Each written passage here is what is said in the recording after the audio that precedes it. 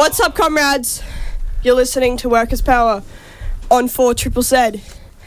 My name's Genesis, and I use she, her pronouns, and I'm joined by Bill. I use he, him pronouns. What's up? We're also joined by some other comrades, and I will turn on their mics in a second. But first, I have to read the introduction. You are listening to Workers' Power with Genesis, Bill, Jackson, and Ro on 4ZZZ. And thank you to Transmission, the transgender show. Hell yeah, that was on before us. They're sick. They're awesome. And thank you to Zlines. And today on the show we have plenty of workers' action. Today on the show is a special episode. It's a women's episode. It's for women. So if you are a woman, or sort of a woman, or if you know a woman, this is your episode. It's all about girls here today. I'm a girl. What's up? And we also have a scallywag of the week. We acknowledge the traditional owners, or just the legitimate owners, of the land from which we broadcast, the Yuggera and Turrbal people. This land was stolen, never ceded. We pay our respects to elders past and present. We also acknowledge all the First Nation comrades listening today. What's up, First Nation comrades? We stand in solidarity with First Nations peoples in their struggles for recognition, reparations, and land rights. We live and benefit on stolen land. It's time to pay the rent. Awesome. So I'm gonna turn the other mics on now. So here we've got Jackson. Hello, I'm Jackson. I use they, them pronouns. And here we've got Ro. What's up? Hey, I'm Ro. I use they, them pronouns also. Awesome. Hell yeah. Okay, so do we want to jump into First Nations workers' action first? What do we reckon? Yeah, well, let's do it. I'm just, if I click right there, I'm ready to go with that first story, so I can rip into that. Rip into it, Bill. Okay, why these Torres Strait Islanders built a sea wall at Parliament House. Now, and this comes to us from the NITV, and Warraba, Sue Island has been Ted Billy's home for over 6 decades. But in spending his life on the island, the 65-year-old has had to navigate a severe environmental change. The way I know my island, with how old I am, there were big changes on the island. Big portions of our island are gone, he said. One of the biggest threats is a coastal erosion, something that has already impacted Mr. Billy's family with the disturbance of his ancestors' resting place. The erosion came right up to where my great-grandfather was, and it washed out. Not only that, but there were several other families, the whole cemetery, he said. We have to walk around the island on the middle of the rip, collecting whatever we can find. Just grab everything together, dig the one hole and put everything in. On Monday morning, Mr. Billy stood amongst other Torres Strait leaders with signs and sandbags to protest climate inaction in the capital. The group, led by the Torres Strait 8, built the mock seawall in front of Parliament House in Canberra on Monday morning. The protest comes just weeks after a group of Torres Strait Islander people, known as the Torres Strait 8, won a victory against the Commonwealth at the United Nations. Leaders plan to meet with Climate Change and Emergency Minister Chris Bowen and present him with a petition of over 48,000 signatures supporting their cause. Kebe Tamu, a Warraba man from the Kalkalgal Nation, said his home is already feeling the impact of rising sea waters. Every high tide, every monsoon season, I see the damage of coastal erosion. We get nearly 10 metres of land that gets washed away, and that happens annually, he said. 10 metres? 10 metres. Mr. Tamu was already a claimant on the UN case. The erosion saw the so-called Torres Strait 8 complain to the UN's Human Rights Committee 3 years ago after the former coalition government failed to upgrade seawalls or adequately mitigate emissions. In September, the UNHCR found that Australia's failure to protect Torres Strait Islanders people from the effects of climate change violated their right to practice their culture. Torres Strait Islanders are standing up and fighting for our human rights to be protected on behalf of First Nations and non-Indigenous brothers and sisters all over the world, Mr. Tamu said. Solidarity, that's what that says to me. A spokesman for Attorney General Mark Dreyfus said the new Labor government would work with Torres Strait Islander people to address climate change. The Australian government engages in good faith with the HSR committee in relation to any complaint. Sorry, comrades. Good faith. Yeah. The Australian government is considering the committee's views and will provide its response in due course.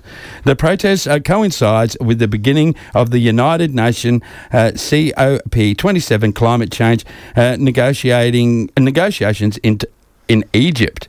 Torres Strait 8 claimant and Masigal traditional owner Yessi Mosby and his 12-year-old son Janaya Mosby are in attendance. Torres Strait 8 have called for Australia to achieve net zero emissions by 2030 and for the government to further invest in infrastructure like sea walls and renewable energy sources in the region. So a good little action there, and just in regards to the collectivism, the Torres Strait 8 and the direct action that they took down on down there. Yeah, so... Yeah, it's good they're taking action because no one else bloody is. Yes. And that island's going to be underwater. And we've already got islands that are completely underwater. And more islands are going to be underwater because the sea levels are rising.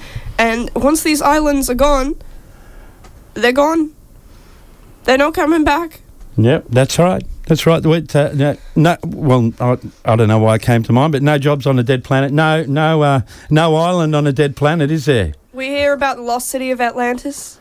There's going to be a lot more of that very soon. It's definitely a good thing that the Torres Strait Islanders are here as well, because they're basically facing the same thing that all the other Pacific Islanders are, but the government will actually sort of be forced to listen to them as citizens of Australia, unlike the Pacific Islanders, which they completely ignore. Yeah. Out of sight, out of mind, not my jurisdiction, even though their emissions are sinking those islands as well. They're sinking all of the islands. A rising tide sinks all islands, comrades. It does. It sure does. And they're basically on the direct front lines of the effects of climate change, because their island, which isn't... there's not much land there already, and it's just getting smaller. It's definitely there's nothing more direct than running out of land to stand on. And the ruling class can get away with putting off climate action to the very last second because it will affect them last. The people who it will affect first are the people living on islands, and it is already affecting them, as we've seen. In this story, his grandfather just got swept underneath the ocean, and it's already affecting those people, and it's going to come for all of us eventually. But the ruling class, they're up on the top of the mountain on the highest level above sea level, so they think they can keep putting it off forever, while us here on the lower grounds will get swept underwater and drown. For sure. Now, the next story is a good tangent, but it's fantastic to lead into talking about organising for women and women's rights. So, Jackson, have you got it up on your screen? Yeah, sure thing. So, Diamond Donnell on Cloud 9 in stunning debut. A recent report reveals that coal, gas and oil companies are doing what is called greenwashing at these and other major sports events and national teams. The term greenwashing is where major polluters like these companies attempt to soften their images with sports sponsorship packages and soft messaging. Estimates range upward of $18 million per year in sponsorship dollars, but there has been a shift in high-profile people calling them out. Perhaps the most Perhaps the highest profile situation of late has been our very own Donald Wallum, whose stand against Hancock prospecting led to that multinational, multi-billion-dollar company withdrawing their $15 million sponsorship of Netball Australia. At the heart of Donald's objections, however, wasn't the company's environmental impact, nor its miserly, if even existence, payments to Aboriginal people upon whose country they mine. No, it was to do with the founder, the late Lang Hancock's reprehensible comments about Aboriginal people, which I won't give the dignity of reproducing here. Lost in what Donald's objections were primarily about, the commentary surrounding it has at least cast light onto what the resources sector is attempting to do, basically downplaying their reluctance to make real and lasting changes towards the health of our environment.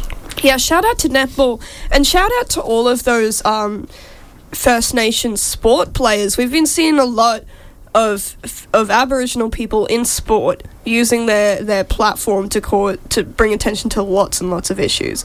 So for that reason, it kind of makes me want to get into sport, hey? We've reported on this before, but in light of what we're going to be discussing, more over the show, I thought it was, I was starting to feel good about how, a First Nations woman has, stood up for her culture, because, yes, I think you did right in not reading out that. Sorry, I should have edited it out. That rubbish that come from, that person.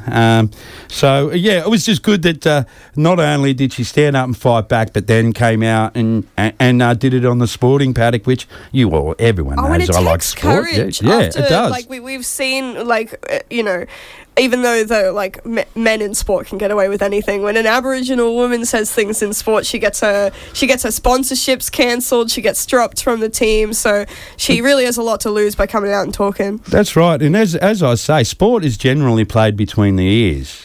So and when you're under such enormous pressure like this young woman has been, and then to come out and to show the mental fortitude to block that out and to get on with business of what she does as a worker is to be admired. So I thought I'd chuck that in there, and there is a little bit of class struggle happening in there, so we always want to highlight that. We literally just got a text from Leave Us Alone, who's one of our regulars. What's up, Leave Us Alone? Hey, Genesis, how do you manage to always sound so excited? Surely you must crash hard after every show. You're absolutely right. I drink a Red Bull in the morning, I get really pumped, and then when we talk about stories, I get really upset because a lot of the stories we talk about are about how terrible things are, because when you're reporting on the news and then I get really angry, and then you may notice that I'm less talkative in the last half of the show, and that's because I leave the studio, go outside to scream. Fun fact. Little insight into what goes on behind the scenes here at Workers' Power. Right on. It is. It's exciting, and yes, it can be exhausting even for myself, and so. But what we're going to delve into is something that I opened up yesterday morning after going to Idols on Sunday night. They were a great live act. They were really, really good. I cannot take that away from him in any way. But there was one thing that kind of put me off, one major thing, but also there was an underwriting thing that was kind of irking me, and that was my partner kind of complaining about being groped and touched. And we're way up the back, So, but then I wrongly focused my energy on the pit, the circle pit, maybe, right? So, but at the end of the day, it was a bit of an old man yelling at a crowd. But at the end, yelling at a crowd. But I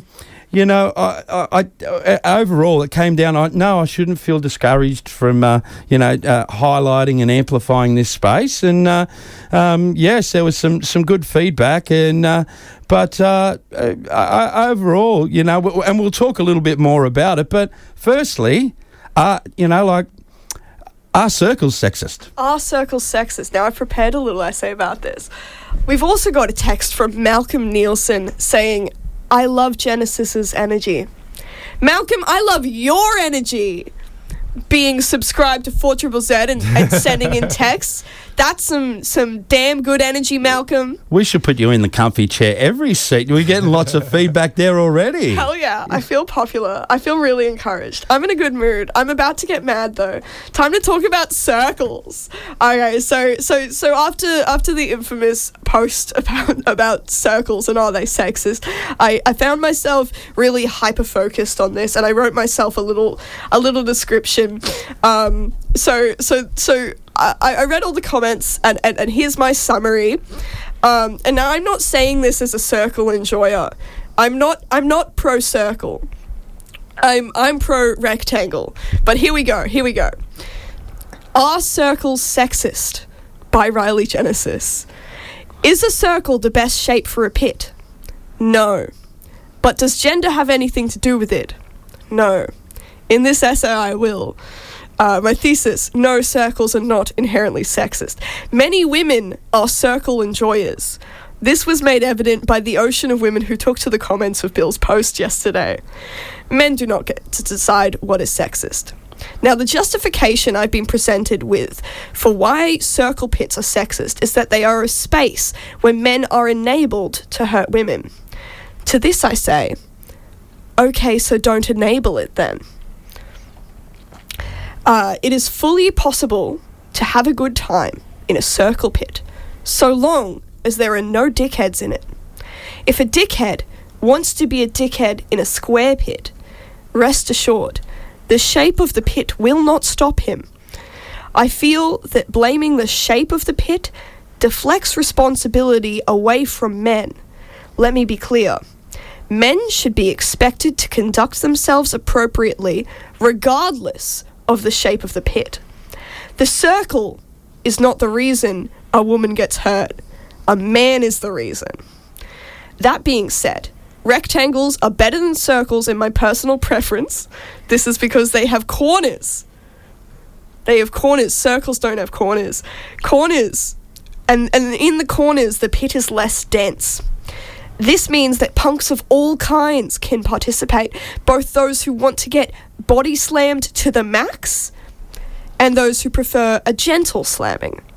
If you prefer a gentle slamming, you can be in the corners of the square-shaped pit. If you prefer maximum slammage, you can be on the sides where it will be more dense when the pit condenses. So that's my take on shapes. I prefer the rectangle over the circle. You can text in, what's your favourite shape for a pit? Now I've got with me a circle enjoyer, Ro. Why are circles a good shape for a pit? Circles are a bloody excellent shape. I ended up going to the Idol show in Sydney and found myself in the middle of quite a few circles. And for me personally, there is nothing better than getting slammed at from all four sides, as long as there are no men in the circle being a bit dog. Sorry, was that no men full stop, or was there no men being dogs? Is that? No men that are being dogs, yeah. But men are fine if they behave themselves nicely. I got a message when this all went down. I got a message posing a suggestion. Why don't we just put all the men in a hexagon? Beautiful. Now that's a solution. Jackson. I feel like before we continue this discussion as well, we should probably explain what a circle pit is for those who don't know. Oh. Yeah, that's a good idea. That's a good idea. So, all right, you give your, and then I'll give mine, and mine might explain a bit why. Well, you've probably been in a lot more circle pits than me. Yeah. I've only been in a handful of circle pits. I normally observe, but if I'm feeling like particularly wanting to get slammed, I will go in the circle pit. But normally I will avoid it. So it's like a pit, to my understanding, where you stand in a circle with a bit of a gap in the middle, in a circle-ish shape, and then as you're moshing, you to the rhythm of the music that's playing, the circle condenses, and you all slam into each other, and it can be a very enjoyable experience for some, but it can also be a bit too much. See, that sounds fun, right? That sounds really good, right? Now, I'll tell you some of my recollections from pits in the 90s, right, where they would create that space. And I'm talking ones where there's festivals and there's a lot that can create a lot of space, especially outside the mosh. The circle pits used to be out the back. So the moshes used to be down the front and the circle pits used to be out the back, and they would give themselves a lot of room. And what would happen is everyone would be running the one way, right? And then some would change the way that they'd run and then run into each other, right? But the thing was because of that space that you had, dickheads, right? Let's call them for what they are. Got a running start and would line up others and just knock them out as like a shoulder charge, like a crowd killer. Yeah, bang. Like if you'll hear the impact at home. Like with my two hands flat as coming together. Bang. That's what, these idiots were trying to do. And inadvertently, they would go after, let's use the term weaker, right? Like, so they would go after smaller people and women and minorities. Deliberately, right? So they were hell, right? For anyone who went in them that wasn't fit. The thing was, I was fit. I was a professional rugby league footballer, right? So I admit even some of this behaviour that I expressed is probably a little bit poor, right? But the fun that I used to have and what I used to think that I was righteous, those dickheads, right? I would go after them. That's where I would have my fun, right? Because I was a fit professional rugby league football player. Doing this is what I did every weekend, right? And so I was what they call match fit, so I could take it on. But, at the end, I grew up, and I'm not, violence does beget violence, so, so that's where I came from, and that's the old attitude that I bought with the discussion, right? But I'm led to believe that times have changed. It did look, there was no violence. There was no, from what I've seen, because I didn't have a good view, and I was trying to look at the band and stuff like that. So it did look all right. And when I was in a mosh pit, so the mosh pit is different, we all looked after each other. As soon as someone went down, we all fell out. It was a collective. So, there's where we are, and we had a big discussion. I'm not sure we really need to. We might get into more comments, but I think a bit of a comment from Mitch, please, is what's required right about now. Could just you quick intro that? I can just in a second. I have another comment to say. Yeah. Ro, when you were at the Idols pit, did you witness people lifting each other up after falling down? Yeah, multiple times. Happened to me. I picked people up. There was a lot of helping out each other in the crowd. Absolutely. So obviously there's a difference between intentionally trying to knock someone over and particularly, targeting women or people who are going to fall over, and accidents. Obviously accidents do happen in the pit. That's just what happens when you have a lot of people pushing in a small space. People fall down, but there's a difference. So when an accident does happen, you lift them up and you check that they're okay. We also have a text in quickly that I just want to put in this segment before we go to the Mitch Please song, from Leave Us Alone. One time, a long time ago, I hurt a girl named Brioni in a pit. She called me on it, and because it was an accident, I took offence. I responded poorly, and the regret has never left me. Sorry, Brioni. So that's a nice account from one of our listeners at the moment. But leave us. They've learnt. They've thought about it. Learn and move they've on. Thought about it, and what we're saying here is, good work. You've done, you've realised, and move on. Yeah. And I do believe that the punk space is progressively getting better about all of this, and as a collective, the consciousness is moving more towards making sure everyone is feeling safe and enjoying the mosh and having a good time. And this energy is going to continue to move in that direction. And punk shows just get better and better and better. So we got a text from Donnie McKenzie. Shout out, Donnie McKenzie. What's up? It was a slam pit originally. It got name changed early 90s depending on the band. It was Fall and Die or Pick Your Mate Up and Party Together. I wasn't alive in the 90s, but I believe you. And then we got a text from Malcolm Nielsen. What's up, Malcolm? I've never actually been in a pit or anything, but my favourite shape in general is a triangle. My other favourite shape is cheddar flavour. Oh, I like that. I like that too. I really like that text. Isn't it good? I like how the younger generation like take jokes. So maybe I should get into comedy. Like maybe. So as I said, the thing that was probably really bothering me the most is my partner's uncomfortability in not being absolutely not being in a safe space. So. I'm gonna, I like to listen to everyone, So I've taken on board, and a lot of people like to circle pit and get in there regardless of gender. It is not gender, but for a little bit we're going to chat about, what we could do to make spaces safer. So I'm over to you. I'm all ears. Yeah. What's the most important thing to make a space safe for you, Ro?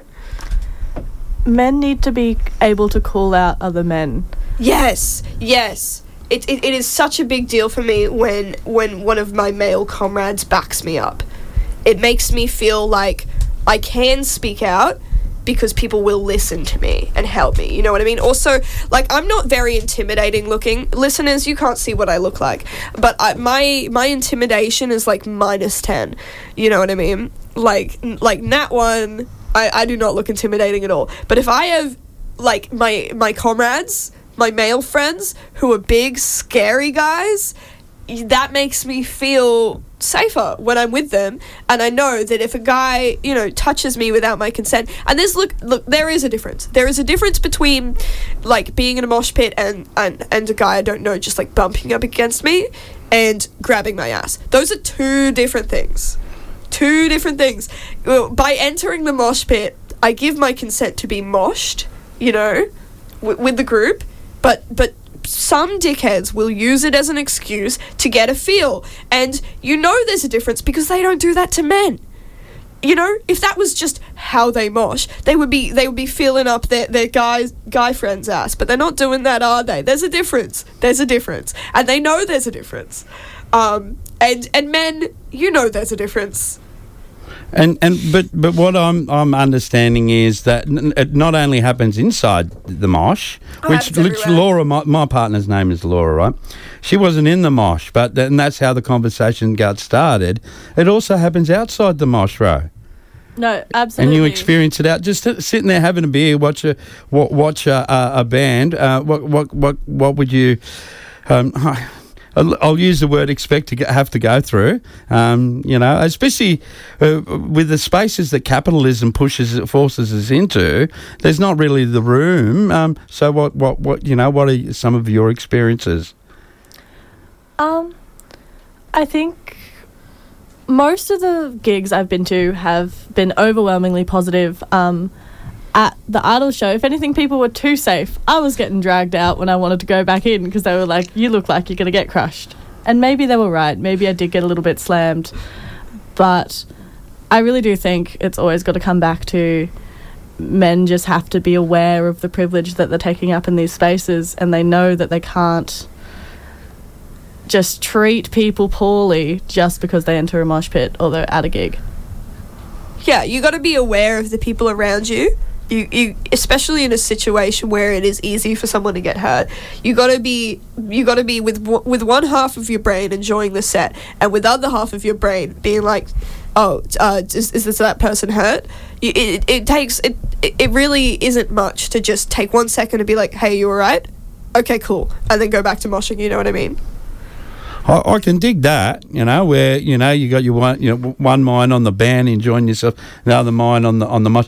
What I don't dig is when a woman has got to have one eye on the band having a good time, one eye on the mosh, and one eye on this dickhead's hands or someone touching them the wrong way. Literally, whenever I go out, I'm using so much mental energy to be looking around, even just walking home the street at night.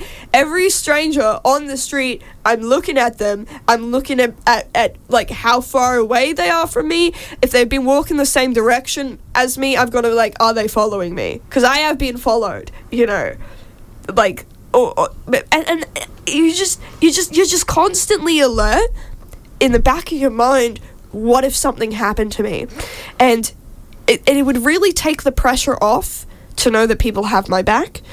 Like, I don't get that fear if I'm walking in a group, but when I'm walking alone, I feel that. And it makes it impossible for me to go to gigs by myself. Plenty of my guy friends will just go to a gig just by themselves. That's alien to me. You've got to go with someone else because, like, you know what I mean? Like, especially if you want to drink, because you have to be alert, and you can't be alert if you're intoxicated. And I think when we're talking about making a space safe for women, I want to picture in my head what that space looks like to me, and there's an inherent, as a woman, there's an inherent fear of men you don't know, as well as fear of men you do know, for that matter. But fear of men you don't know. And I would like to be able to not fear men I don't know.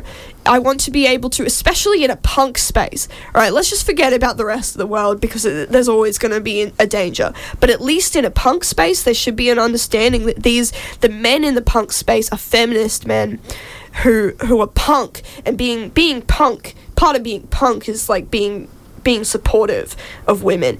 And I want to be able to identify if a man is making me feel uncomfortable, if a man touches me without my consent, if a man is trying to persuade me to come home with him, if a man is being a major creep in a gig space, in a punk space, I want to be able to go up to any man I don't know and be like, this guy is making me feel uncomfortable, and know that even though I don't know these men, that they are my comrades and that they will back me up because it feels, look, it just is the way it is. I am vulnerable. I'm a woman, and that makes me vulnerable, and I hate it, but it's true. And I hate it, but I don't know martial arts. And I am small, and I've got no muscles. I couldn't defend myself unless I had a weapon, and I don't have a weapon, and I get scared, I get overwhelmed, and it just, the only thing that really makes me feel safe is to know that I have a group of comrades to back me up. And if I'm in a situation where maybe I've lost my friends in the crowd, I want to be able to go up to any man and be like, this guy's making me feel uncomfortable, can you help? And be able to trust them to help me, I want to be in a space where men are trustworthy to me. I've had that happen to me a few times, where a young woman has come up and said, can I just hang with you for a bit? And I'm like, okay, yeah, no worries. It used to happen a lot more when I was with Laura, like the two of us, were together. That identifies you as a safe man, the fact that a woman's around you. Yeah, that's right. So we've had lots of times where we've had young women come up and say, can I hang with you? I don't feel a bit safe. And because Laura and I, like at festivals, we would be up the back near the bar. That was our place. We didn't up near. I had this thing with festivals. I always wanted to find the space where you could hear the music, see a bit of the crowd, and you were somewhere near the woman's bathroom and the bar. That's where I like to go. At the big day out, there was this perfect spot halfway between the women's bathroom and the bar, because the women's bathroom I knew from with my partner. That's another thing where capitalism lets women down in the music industry. There's a huge long queues for women to go to the bathroom. The boys straight in and out. So there's all things like that. It's and when I brought this up and I talked about it from the workers' power perspective and just we want to be good accomplices. So like you're saying, it should nearly be the men that are making the safer. Because I know we got a lot of male listeners. If you're a woman, I mean, I don't really have any advice to say to you for making the space safer. You know what I mean? Because just by being a woman and being in the space, you're making the space safer. The more women, the safer it is. That's just how it is, right? More of us, right? But if you're a man listening and you want to know what you can do, just be a trustworthy man. Just be a safe man. You know what I mean? Because I'm sure you want to be that, right? So just be thinking about it every time you're in the space. Just think about, I want to be the guy who can be safe and trustworthy if an emergency occurs. And a lot of the time, because of the situation where we are now, women may not feel safe talking to a man they don't know for help. You know what I mean? Because you know what I mean. Like, we've got an inbuilt fear of men we don't know. So you might have to be a bit proactive. You might have to, if you notice a woman is being like harassed or cornered, or you see as a woman in distress, you can literally just stand nearby. You know what I mean? And be ready to intervene. You know what I mean? And just be like, do you know this guy? Do you want me to get you out of here? You know what I mean? Because there's situations where it's like, I wish someone would have said something, but like, I don't know who I can. You don't know who's safe. You got to identify yourself as safe. Maybe just put like a little feminism badge on your vest or something. I was thinking, and for the one where all the issues started, and it's probably a big problem, that the touchy feely as they're walking around the crowd. Good men could put their hands up and in the air as they're walking through, and show, hey, I'm not going to touch your ass. And the movement around, look, I had people touch me, like to move me to the side. I'm maybe send a lot in the way, right? But I felt that little bit uncomfortable. What are you touching me for? But I'm a man. It's a completely different context. And so if they're touching me, they're touching, a lot of other people. That maybe that aren't that comfortable. I.e., like my partner and like you. Like touching on the hip to get someone to move to the side. What's the term for that, and how would you describe how that makes you feel? I don't like it when people touch my waist. You know what I mean? Especially if I don't know them. You know what I mean? First of all, like if we're in a situation where it's a club, you know what I mean? And the club is where you go to hook up with people, right? That's a bit of a different situation. That's an area where you might expect some guy to grind up on you because you're in the club, right? But the number one rule is make eye contact. Don't. Oh my god. Okay, calm down. Don't grab me from behind. I can't see you. I don't know who's grabbed me. Someone's touching me. I don't know what's happening. At the very least, make eye contact with me. You know what I mean? Maybe the music's still loud, but make eye contact with me and be like, yeah, we, before you and don't go straight in for grabbing a sensitive area, you know what I mean? Maybe just dance a little bit first before you get touchy-feely, right? By dinner first? I mean, like, you know what I mean? If you're in that situation. I know, exactly, but yeah.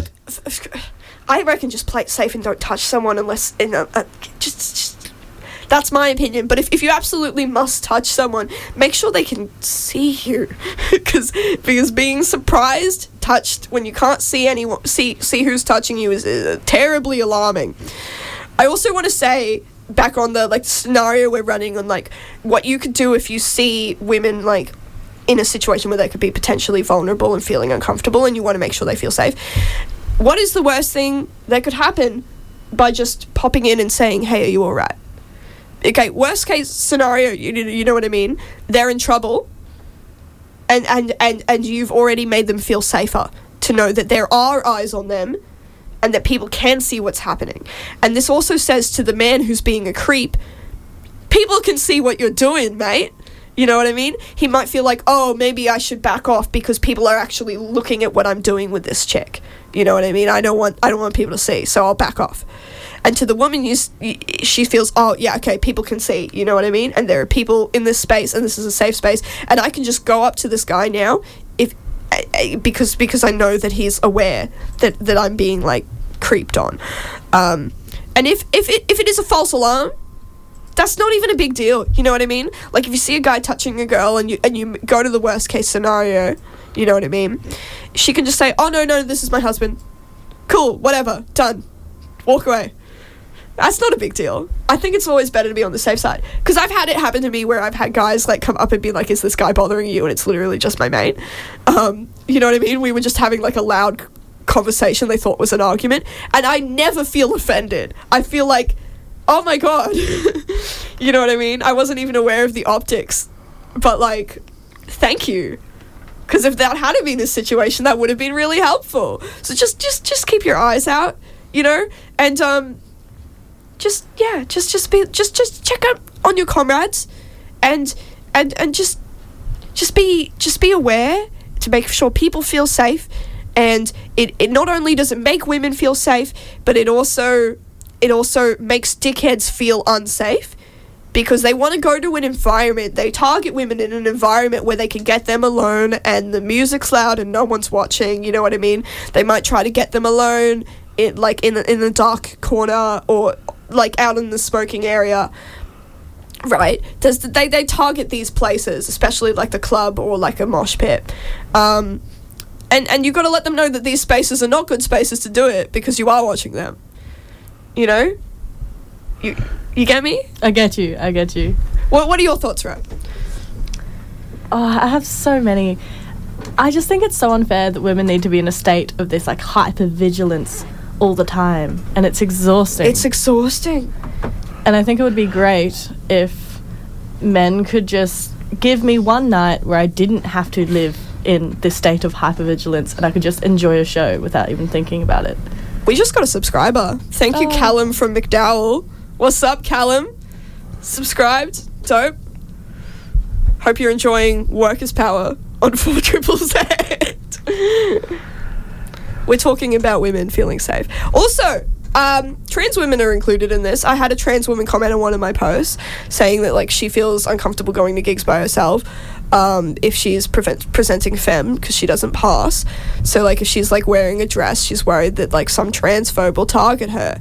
You know what I mean? So she feels like she has to like pretend to be a man at gigs or to just not go to gigs. And like that sucks. You know what I mean? So like trans women, they're also a target, you know? They've got a big target on their back for dickheads to harass them. So if you see someone who looks trans, you know, getting like just if you see anyone getting picked on, even if you're not sure if they're feeling safe or not, I think it's always better, you know what I mean? Because like best case scenario, you make a friend, you know what I mean?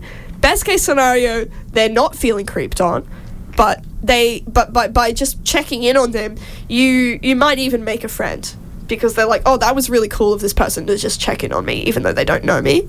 They care, you know? And this should be the punk space should be a space where you care about everyone. Even if you don't know them, you want them to enjoy the show. You want them to enjoy the music. You want them to have a great time, and you love them, and you want them to feel safe even though you don't know them. And that's the space I want it to be. Right on. Okay. Do you have anything to add, Bill or Jackson? No. Oh, Jax? No? No? All right. Well, yeah, look, what I want to do here, before we do move on, what I want to do is thank everyone. Oh, thank you, Ro, for coming in. Genesis, thank you for leading this. And also, thank you to the supporters who they're my friends on social media, and who came in, and some of them were very let's say open with the discussion with me, which was fantastic, because I went out on a limb, and because I wanted to, be amplifying the voices, of those affected in our community. So a huge thank you to everyone who contributed, both, on my public profile and in private. I had some really, really good discussions. And one of those good discussions was that, I want to try and be respectful here, but we're a workers, we're workers' power here, and we want to be focusing on class struggle and how we can improve the conditions of women all everywhere, not just the punk scene, not just the music scene, but for all women in general. And how can we want to lift them, and the best way that we lift them is through organising in workplaces, organising in political structure. Whether that be we're reporting on the women in Iran, the way that they're organising. So all these stories are. Look, I'm not getting it wrong. Safe spaces for women is quite important, but for us here on the Workers' Power, that class struggle is the over, and for all women that are wanting better for our class, those bigger picture items are what we should be focusing on, and that's some real positive feedback that after a really good open discussion that I had with a learned and revered comrade of mine, and then I was also taking that on board with Laura, because Laura kind of started the right journey with me, and she was convinced of that as well. That those empowering women in their workplaces, empowering women in the political sphere, empowering women in the music scene is all class struggle. Absolutely. So struggle, Bill. So we did, but we didn't want to get too sidetracked. We've still got a full episode to go through, and they're all bar one of the stories that we're going to go through now is all to do with women and class struggle. So that's where we're at. Thank you once again. Thank you everyone for guiding I'll look. Just wanted to chuck one more thing in for the record. I'm not a boomer. I'm a Gen Xer. Are you a Gen Xer? I'm a Gen Xer, well, you act all right? like a boomer sometimes. So, well, that's right. Sorry for a Gen Xer acting like a boomer, but I think some really good positives have come out for it. We've created platforms for women to speak out, and we've created an audience, and now we can talk to them about class struggle. Absolutely. And just before we go to this next track, we've got some more positive feedback from the text from Mel McGrath. What's up, Mel? Mel says, thank you. Everything you were saying is so accurate and relevant. That is feedback we love to hear on Workers' Power. So thank you for your feedback, Mel. Awesome. Bosses cower when you tune in to Workers' Power. Good morning, comrades, and welcome back to Workers' Power on 4ZZZ. I'm Genesis, and I use she, her pronouns. I'm Bill, I use he, him pronouns. I'm Jackson, I use they, them. Ro? I'm Ro, and I use they, them pronouns. Dope. We got a request by Bruce Nielsen. Hi, can you play Business Girl by the Immaculate Crows? It is a woman's emancipation song I wrote in 1982.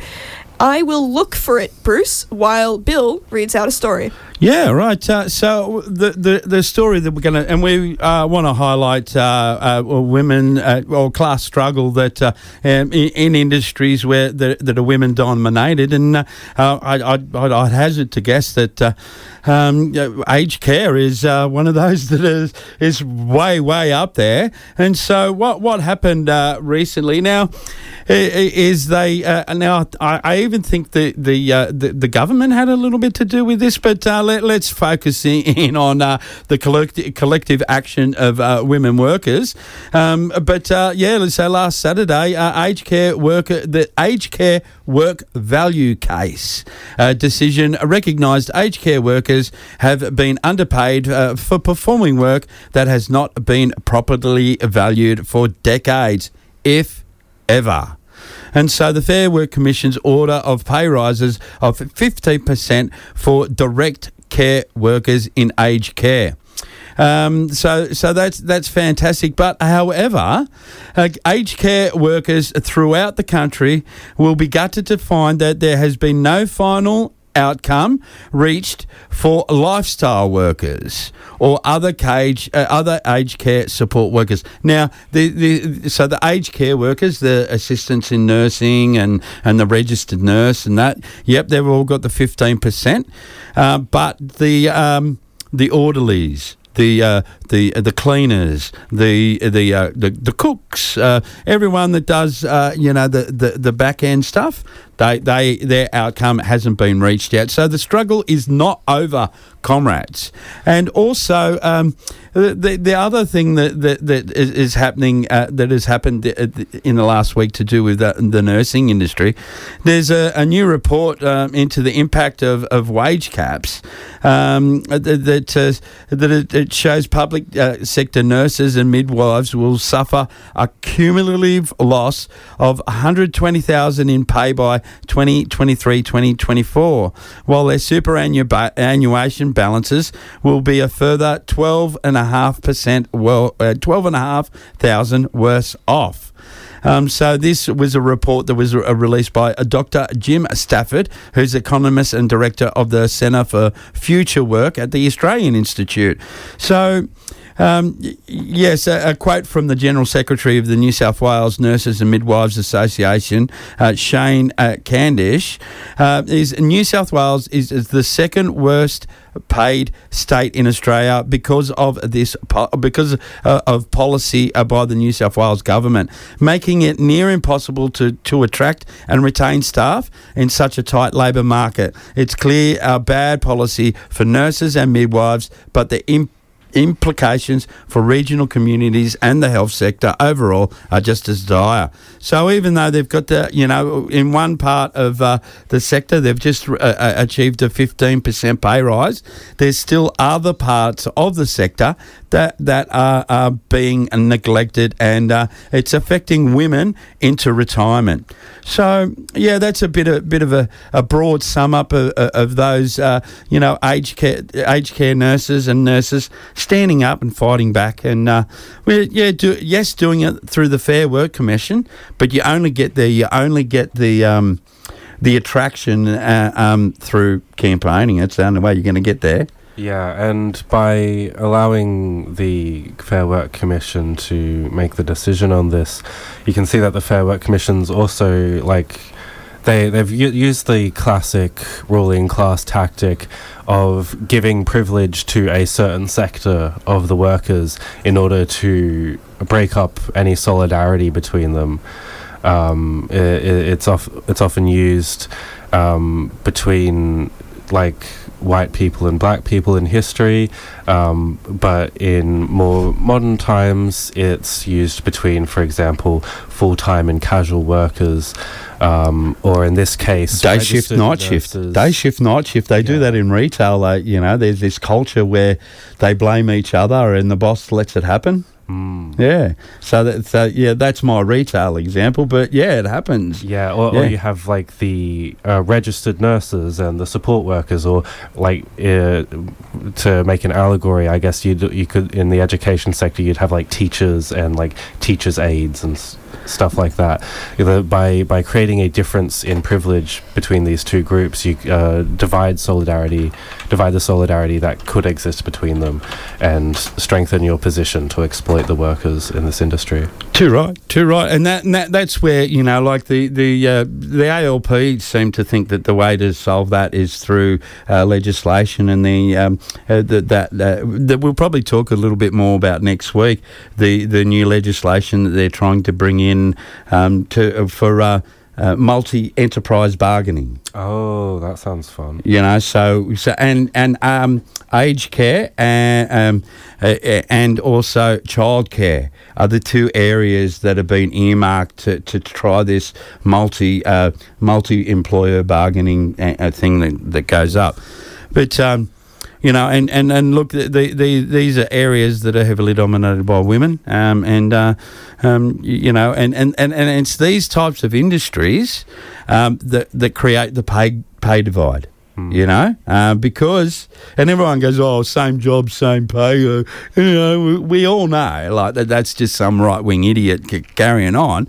But here within aged care is an example of the wage disparity between men and women.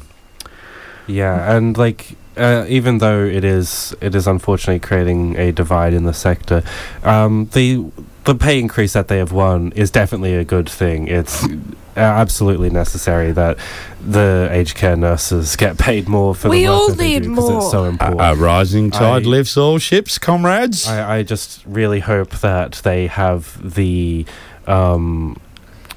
I hope they have the integrity to stand up for their fellow workers in the industry and get them the pay increases that they deserve as well. Right on. Hey, quickly, I hear you lining up music, but before you go to that, I'll quickly do the Rugby League Players Association. I still haven't found it, so take your time. Okay. Well, so I was looking around for stories of women organising, and that was to be the highlight, of the show today. And this one is comes from the Rugby League Players Association, and it's from someone from my neck of the woods. An Ipswich local, Ali Brigginshaw, who is the they're the best player in the women's rugby league at the moment. They're the best, and so they could easily go in and negotiate for themselves and get top dollar, right? Right, and this is what I wanted to highlight is, but oh no. She's standing in solidarity with her comrades, and is wanting to get a certified a collective bargaining agreement for the women's players as a matter of urgency. As it stands, Gillaroos, that's their name, they're called the Gillaroos, contesting the World Cup, have no contractual a certainty for next year with their NRLW clubs. The national team, as well as NRLW players, are still waiting for the NRL to finalise a CBA with the Rugby League Players Association to codify fair conditions and payments. Discussions are ongoing and have been taking place this week. So yeah, that's let's see what Ali has said. She goes, in the men's space, you have a cap and ratchet clauses in place where the players can still sign. There are no women signing because there are no terms and conditions in place and no payment model in place. The women playing in the NRLW have not had a CBA since the competition began in 2018. Brigginshaw said the CBA was vital. I think the only player to sign a multi-year deal is Tanya Patani, so none of us are on contract. We are all off contract. I don't imagine anyone would have signed anything because the CBA is not done. It is a bit of a troubling time, and I hope we can get to the CBA agreement very soon. The NRL have to want to buy into what we are coming to them with from our union. The quicker we can resolve everything, the less pressure it will have on the players. There was just one quote from the NRL was talking about, there's only one, sitting down to talk is the only way that they're going to get a good agreement. Well, sorry, I disagree with the NRL there. What is the only way to get a good agreement, Bill? Is to withdraw your labour. Damn right. So keep an eye on that, because if those footy players exercise their right and say, well, we're not going to play this weekend until you give us a deal, we'll be watching that space. And geez, I'll even go out on a limb and try and find Ali's agent and see if I can get them on the show. Ipswich girl, I'd love to have them on here. So yeah, that's what happens. And look, we talked about a while ago. I remember a story that we did on the soccer players and their marquee player. Mind blank, but it'll come to me. Their marquee player stood in solidarity with the players as well. So that with workplaces like that, because it is a workplace, they're workers the same as you or I are workers. To see the marquee players stand in solidarity with all players is wonderful, because some of these marquee players, like I said earlier, they could easily go in and negotiate their own contracts and not care anything about their fellow workers. Go in and cash in and go for the big dollars. But it's fantastic to see them standing in solidarity. Hell yeah! Yeah, this is basically an example of what we were literally just talking about. Like, they had the opportunity, and they would attempt to give privilege to this star player in order to divide the players on the team. But we can always, if we are organised enough and aware enough, we can choose not to give in to that and to stand together in solidarity against the bosses. Too right. And look, the NRL makes a crap load. They can afford it. Absolutely. The bosses can always afford to give us what we want. They can afford to give us so much and still make a profit. That's right. And look, you'll find that a lot of these, and it's not just rugby league, it'll be all business. A lot of executives and shareholders will be wanting to recoup losses that they incurred during the crisis. So capitalism never lets a crisis go by without their advantage. And not only do they take advantage during the crisis, but after the crisis as well. So they'll use this. Because they know they can get away with it. They'll use the crisis. Like, you still hear the GFC being talked about. That was times are tough. The economy. The global financial crisis was 14 years ago. They still talk about it and use it as an excuse. And it's like, okay, so why have your profits gone up then? Yep, that's right. We've got a text from Terry Tesdale.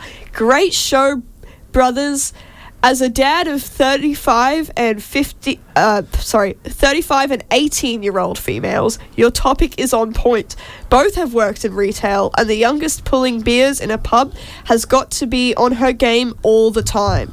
Blokes should wake up to themselves in what's appropriate behaviour and what's not. Genesis, you were spot on in the touching thing. Cheers again for the show, Terry. Thank you, Terry. No, wait, before we go on, I gotta stop there now. They got a daughter in retail? They got a daughter in retail. Terry, make sure you let them know all about the Retail and Fast Food Workers Union. Absolutely. The Retail and Fast Food Workers Union has gotten some wins for a lot of young workers in retail. Just quickly, one campaign we did, there was a whole group of women. There was a crappy boss, right? A male boss doing crappy things. All the members all stood side by side. They signed a letter and walked into the boss's office and delivered it all together. That's how you do. You make in the workplace. You stand up for women's rights. You get all everyone together and you say, here you go. As a collective, we're not taking this anymore. But we better move on. And you got more feedback? No, it was just one really long text that looks like two. Right, but yeah, that is a really good point as well. The fact that women who are working, especially in places where people are drunk. Yeah, where people are drunk. Yes. When women are in a service industry as well, they are particularly vulnerable because you have to be smiling to give good customer service. And some people think that if you smile at them, that you're flirting with them. And it's like, no, I have to smile because it's my job. Yeah. That's another place that I've seen a lot of poor behaviour from men. So we've got to. But the but way also because you can't really leave when you're Yeah. working as well. If someone's harassing you, unless there's someone you can go to say, "Hey, get this person out of here," you're Like a bouncer. You're basically trapped with them, and Yeah. and like that is a serious safety problem. 4 hours. Yeah, You know what I mean? Sometimes they might hang around until your shift ends and follow you home. It's happened. Okay. Hey, look, I was thinking just for time, right? Because I don't. There's the Iran story I don't want to miss. Oh yeah. Can we do? And we'll probably. Here's a hint. A spoiler alert. Maybe we'll do the teachers' strike. We'll do that at the end of the show. At the end of the show. At the end of the show, all right? So we don't want to miss that, but we'll do that one at the end of the show. So let's rip into... Oh, it's my comrade Alex Bainbridge from Green Left Weekly has done a story on sustained... just to pause there, I've been chatting with Alex about a story he's writing about RAFU, so stay tuned for that. Shout out to Alex. Yeah, great work, Alex. And sustained solidarity shown with the Iran uprising. Jackson, you... Yes, I am scrolling down to that story. While you're scrolling, we got a text in from a non-sub. Yo, non-sub, you better fix that. You can fix that by Fix it going up. to 4ZZZ.org.au We'll give you a support. We'll give you a preview of Warm in a Glow right now. Yeah. Here's your preview. I am going to read your message, your 3-word message. Especially sex workers. Because Right. it's good. It's accurate. It's on it. That's on spot. And hey, I'm going to visit the sex workers union this afternoon. Oh, Nice. Oh, hell yeah. Yeah, they're my neighbours now. They're our neighbours. They've moved. I'll talk really? more about it later. Cool. So yes, sustained solidarity shown with the Iran uprising. So this isn't about like what's going on in Iran as much as it is about solidarity from here in Mianjin with what is going on in Iran. So weekly protests in solidarity with the uprising in Iran continue to attract large numbers in Brisbane. Hundreds attended the latest rally, which featured an open microphone in the city on the 5th of November. Thousands attended a photo shoot at iconic Kangaroo Point the week before, and an even bigger rally was held on the 22nd of October as part of an international day of action. All of the rallies are echoing the slogans of the uprising Iran, notably Women, Life, Freedom, and the call for justice for Gina Mahsa Amini. Protesters are highlighting the revolutionary character of the Iranian uprising. "We don't only want reform, we want revolution," one speaker said to great applause on the 5th of November. "It is a myth to think this regime is reformable," said another. Protesters are calling for action, not just words, from the Australian government. In particular, speakers and banners call for Iranian diplomats to be expelled and for regime assets to be seized. Thousands made a human sign reading Iran at Kangaroo Point on the 29th of October, and then moved to form a human chain for photographs from the river. "Justice can't wait," one speaker said on the 5th of November. "We need justice for Mahsa and justice for Iran." The next rally will be on the 12th of November at 5 p.m. in King George Square, Brisbane City. That is from something else. Yes, so there is a revolution going on in Iran against the Taliban regime, I believe they are, and that is pretty sick because people fight back against oppressive regimes, and they will also show solidarity from overseas here in Mianjin. So if you want to be part of that, showing solidarity with the people in Iran who are fighting back against their oppressive government, the next opportunity is on the November 12th to come up, show yourself, make your voice heard, make things better for people. Yeah, they straight up killing women. Yeah. Yeah. I like how we use the word seized in that, don't you? You know, put that in there. You know, seized. Yeah, we like to hear that word. Us revolutionaries.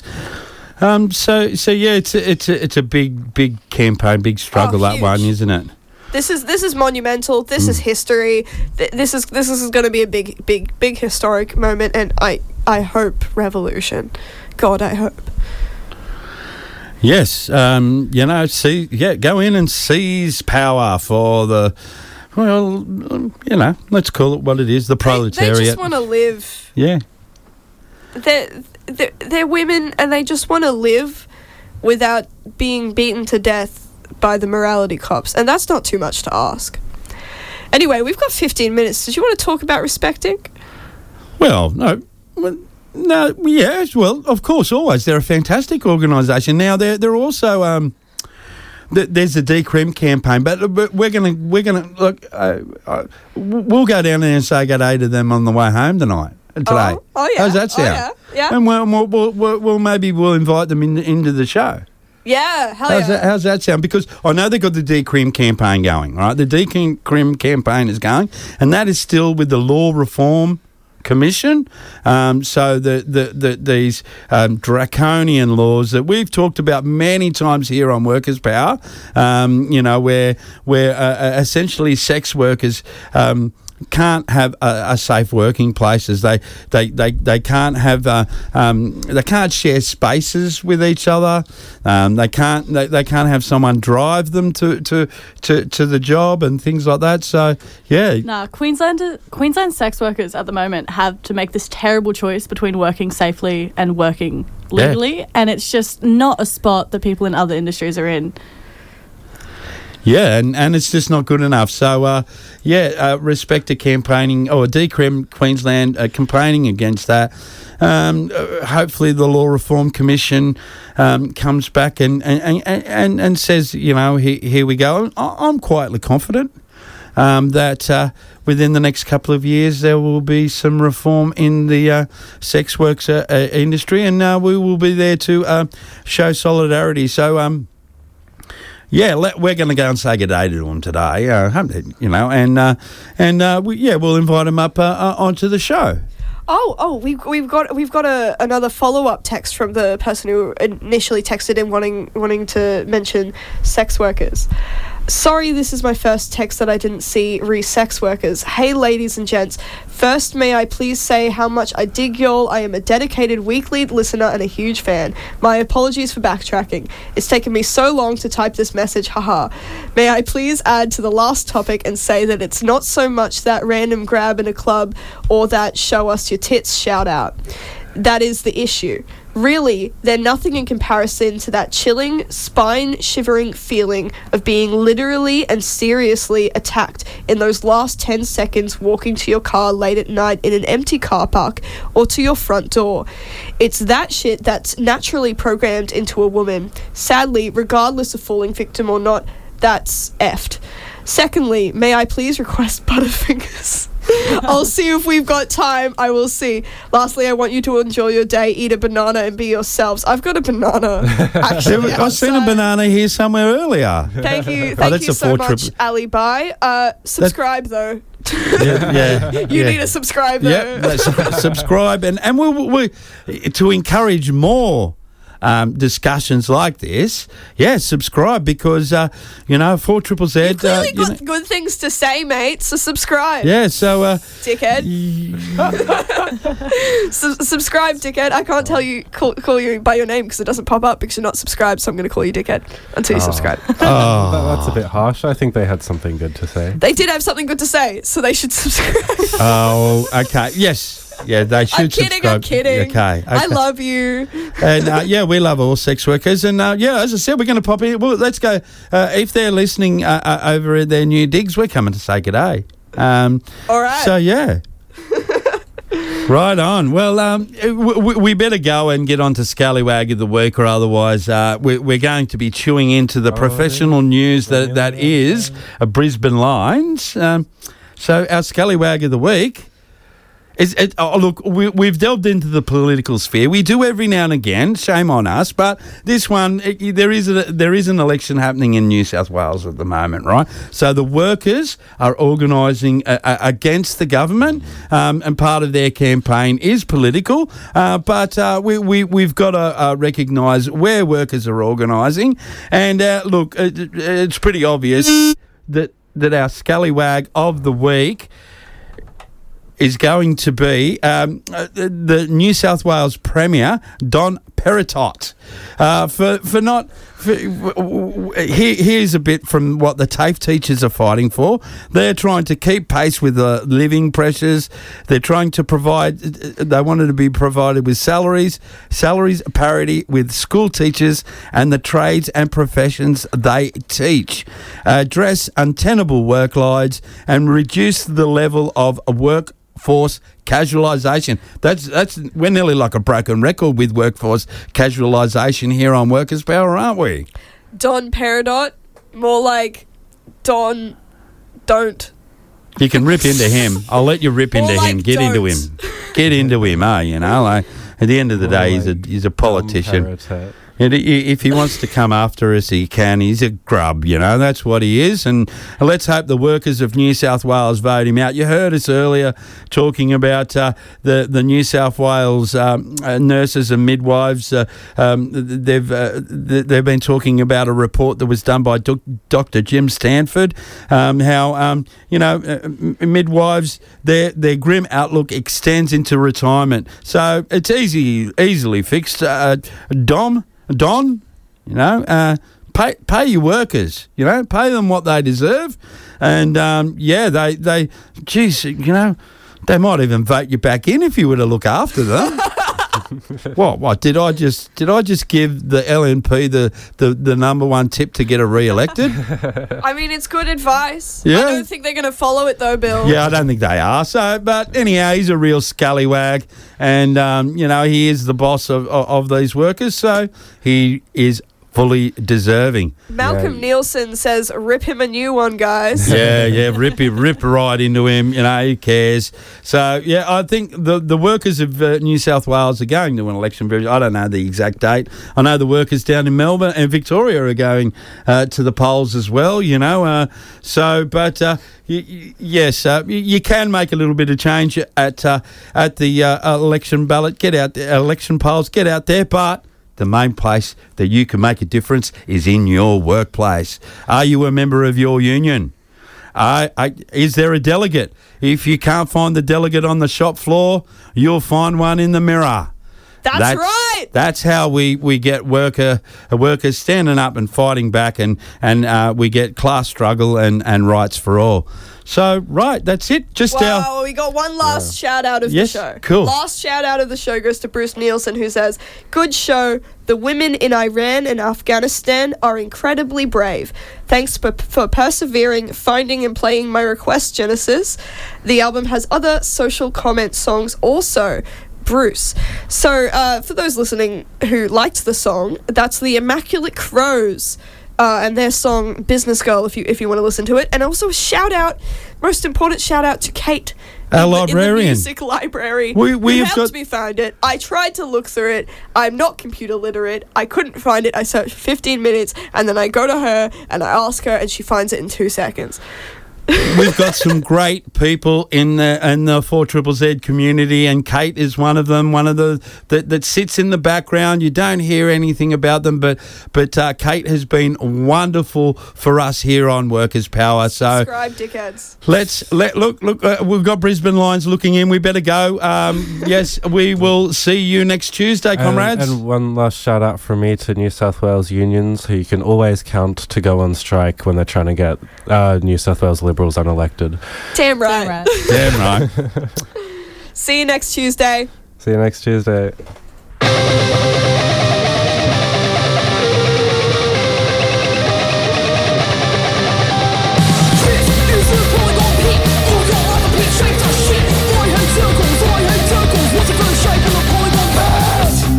This is the Polygon Pit, and I am your professor of aggressive geometry. The first shape is a square. Let's see how you motherfuckers go. 4 equals 5 means 4 right angles. A square is a regular quadrilateral. The diagonals bisect from 90 degrees. The half wall lines are professional symmetry. Can you say square pit? Square pit. Can you say square pit? Square pit. This is the Polygon Pit. All your other pit shapes are shit. I hate circles. What's the next shape in the Polygon Pit? bit shit. That was just a warm-up. Now the next shape is a triangle. Alright, let's go!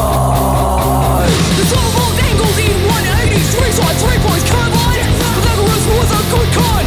Above to the news, no equal signs will cascade lead. 2 equal signs to the plus will lead. 3 equal signs does equal and wrong. Acute and accused are both of black motherfuckers. Can you say triangle pit? Triangle pit. Can you say triangle pit? This is a polygon pit. All your other pit shapes are shit. I hate circles. What's the next shape in a polygon pit?